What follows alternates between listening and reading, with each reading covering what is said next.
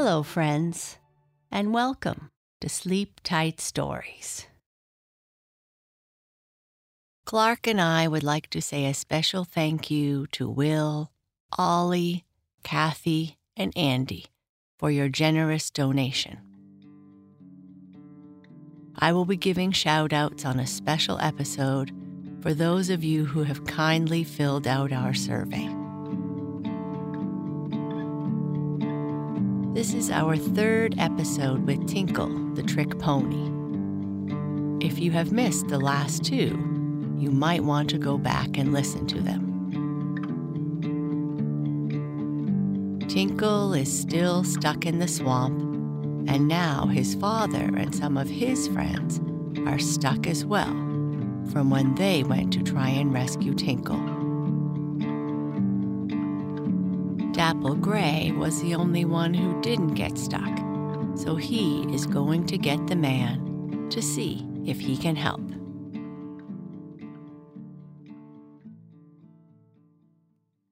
Tinkle and George. Dapple Gray, running toward the hole which the horses has made by pushing against the fence, met Tinkle's mother going into the swamp. "Oh, my dear lady," exclaimed the old fire horse, "you mustn't go in there. You really must not." "Why?" asked Tinkle's mother. "Oh, I'm sure something dreadful has happened. Tell me what it is. Is Tinkle? And she could not ask any more. "Now, it isn't as bad as you think," said Dapple Gray. "Horses and ponies have been caught in the swamp before. I remember when I was a young colt, Oh, is my little Tinkle caught in the bog?" asked his mother. "Yes, I am sorry to say he is, and so are some of the other ponies and horses, Tinkle's father among them," said Dapple Gray. "But don't be worried. All they have to do will be to stay there until we get the man to come with ropes and pull them out. They won't be a bit the worse for the adventure after they wash the mud off. Now, please don't go in there, my dear lady, or you might get stuck too, and goodness knows there is trouble enough." "Oh, I am so sorry Tinkle made trouble," exclaimed his mother. "He is usually such a good little pony." "Oh, well, boys will be boys," exclaimed Dapple Gray, or he said something like that, which meant the same thing. "And you all know how frisky colts are, always kicking up their heels and never knowing where they are going to land."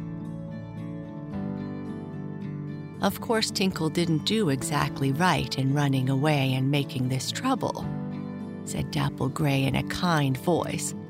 "But then it will be a lesson to him, and he won't do it again, I'm sure." "I should think once would be enough," sighed his mother. "But are you sure I cannot do anything to help?"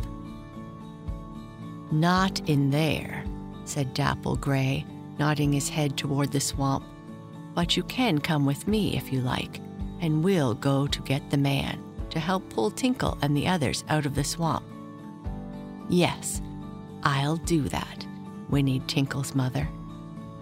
So she and Dapple Gray ran back to the green meadow.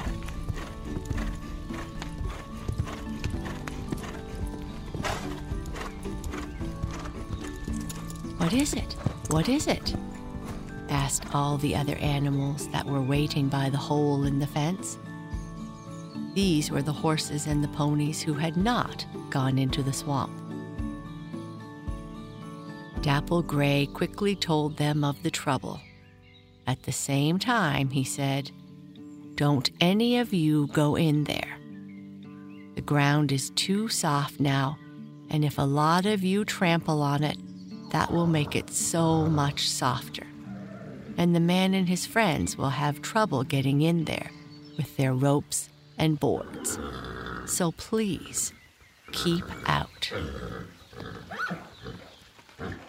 The horses promised they would, while Dapple Gray and Tinkle's mother ran as fast as they could across the meadow. They wanted to get to the long lane which led to the barn, not far from which was the house where lived the man, as the horses called Mr. John Carter, the stock dealer. "How are we going to tell him that Tinkle and the others are in the mire?" asked the pony's mother. "We can't talk man talk, you know." "Yes, I know," said Dapple Gray, "but I guess I can find a way to make him understand." "I know what I'll do," he said as he galloped on. "I'll pick up a piece of rope in the barn and take it to the man in my teeth. He'll know that means we want him to bring other ropes and get the horses out of the swamp." "I hope he will understand," said Tinkle's mother. "Oh, I think he will," replied Dapple Gray hopefully. As they ran past the barn, the big doors of which were open, the old fire horse trotted inside. He looked about, and on the floor he saw a piece of rope. Picking this up in his teeth, Dapple Gray, with Tinkle's mother, ran on toward the house. Out in the backyard stood Mr. Carter talking to some of his hands. "Look," suddenly called one of the men. "Some of the horses are out of the meadow.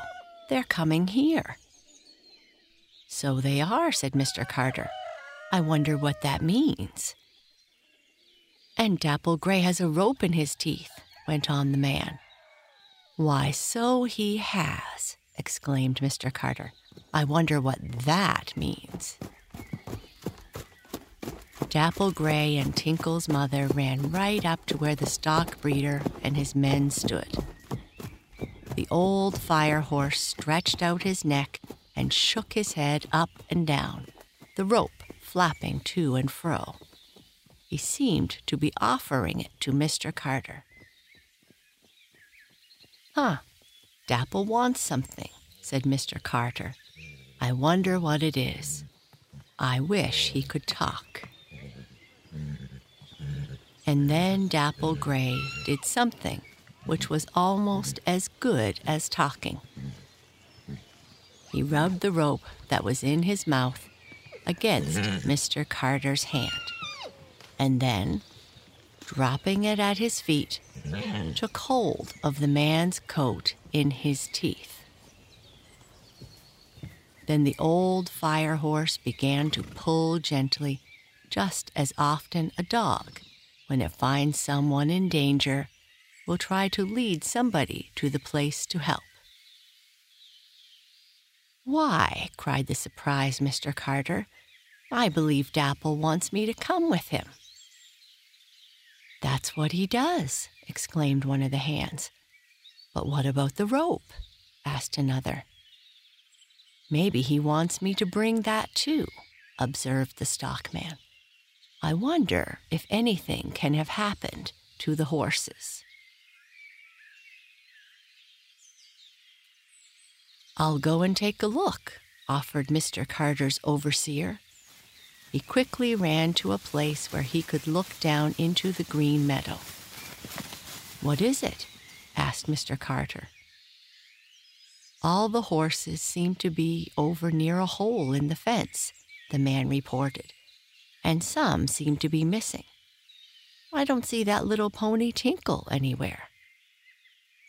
"Phew," whistled Mr. Carter. "Something certainly has happened. This is Tinkle's mother," he went on, looking at Dapple's companion. "Wouldn't it be strange if Tinkle were in trouble and she had come to get you to help him?" asked the overseer.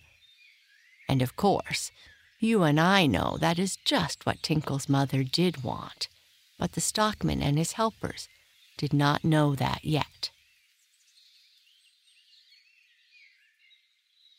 "I think I see what the trouble is," suddenly cried Mr. Carter. Some of the animals must have broken down the fence and gotten into the swamp. They are stuck there. We must get ropes and haul them out. Dapple is a smart horse to tell me that. I'll come right away. Come on, men, lively now. The man ran toward the barn for ropes, led by Mr. Carter. Though Dapple and Tinkle's mother could not understand what the men said, they knew that help would soon be carried to Tinkle and the others, held fast in the mud. They trotted along after the men, who were talking among themselves. Of course, horses and ponies understand some man talk, else how would they know they are to stop when a man says, "Whoa," or to start when they hear "Giddy up," or to back when they are told to do so. But it takes a little time for a horse to get to know these words, just as it does your dog to know when you want him to run toward you when you say, "Come here," or go back when you point toward home and tell him to go there. "Things will be all right now," said Dapple Gray to Tinkle's mother, using horse talk, of course. "The man will soon have all the horses and ponies out of the bog." "Oh, I'm so glad you thought of a way to tell him," said Tinkle's mother. Taking some ropes and planks out of the barn, Mr. Carter and his men ran on toward the green meadow.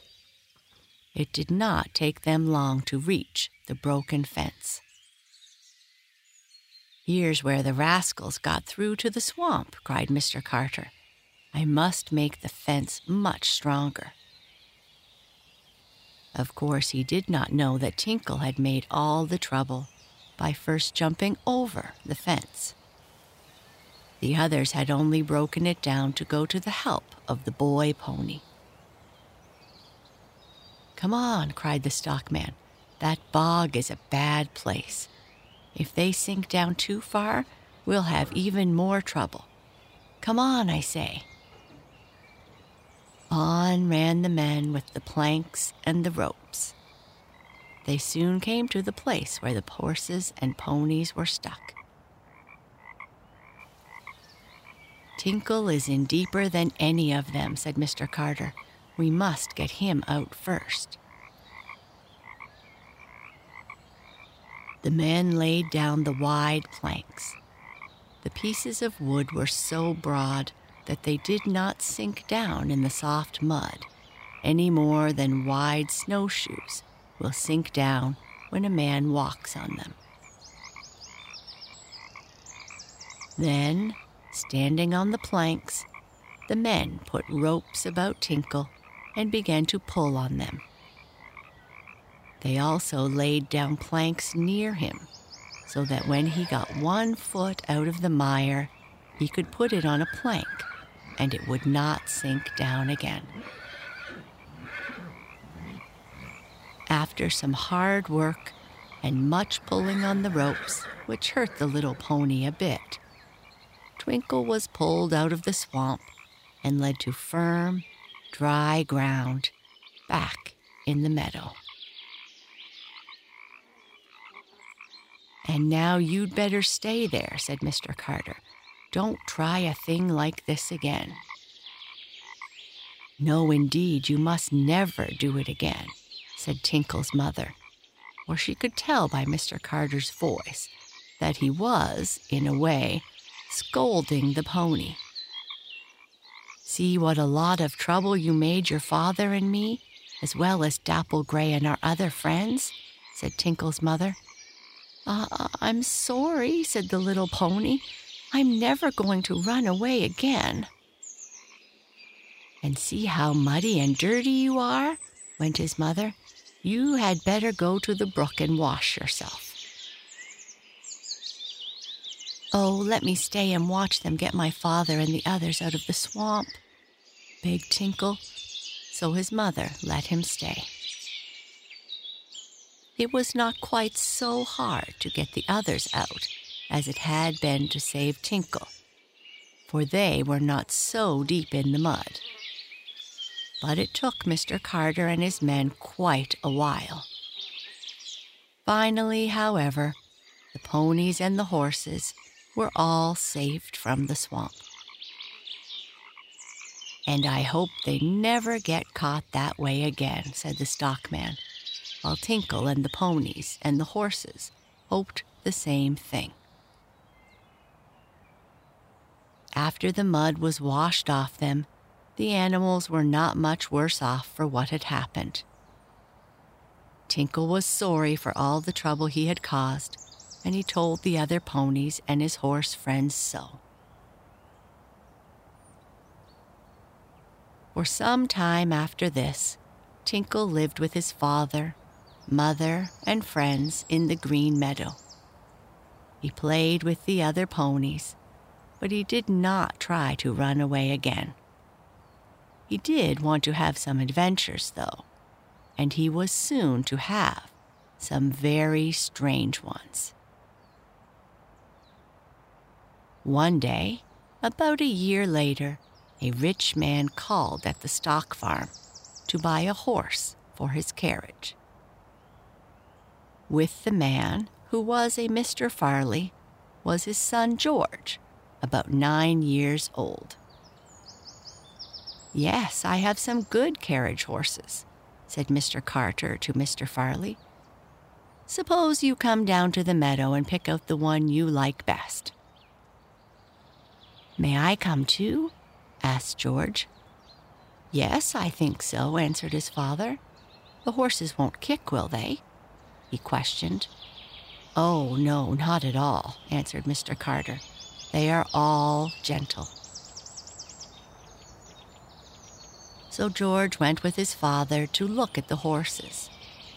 But no sooner had the little boy caught sight of the ponies than he cried, "Oh, see the little horses? I want one of them. Please, Daddy, buy me a pony." "Eh? What's that? Buy you a pony?" cried his father, half teasing. "Why, you couldn't ride a pony."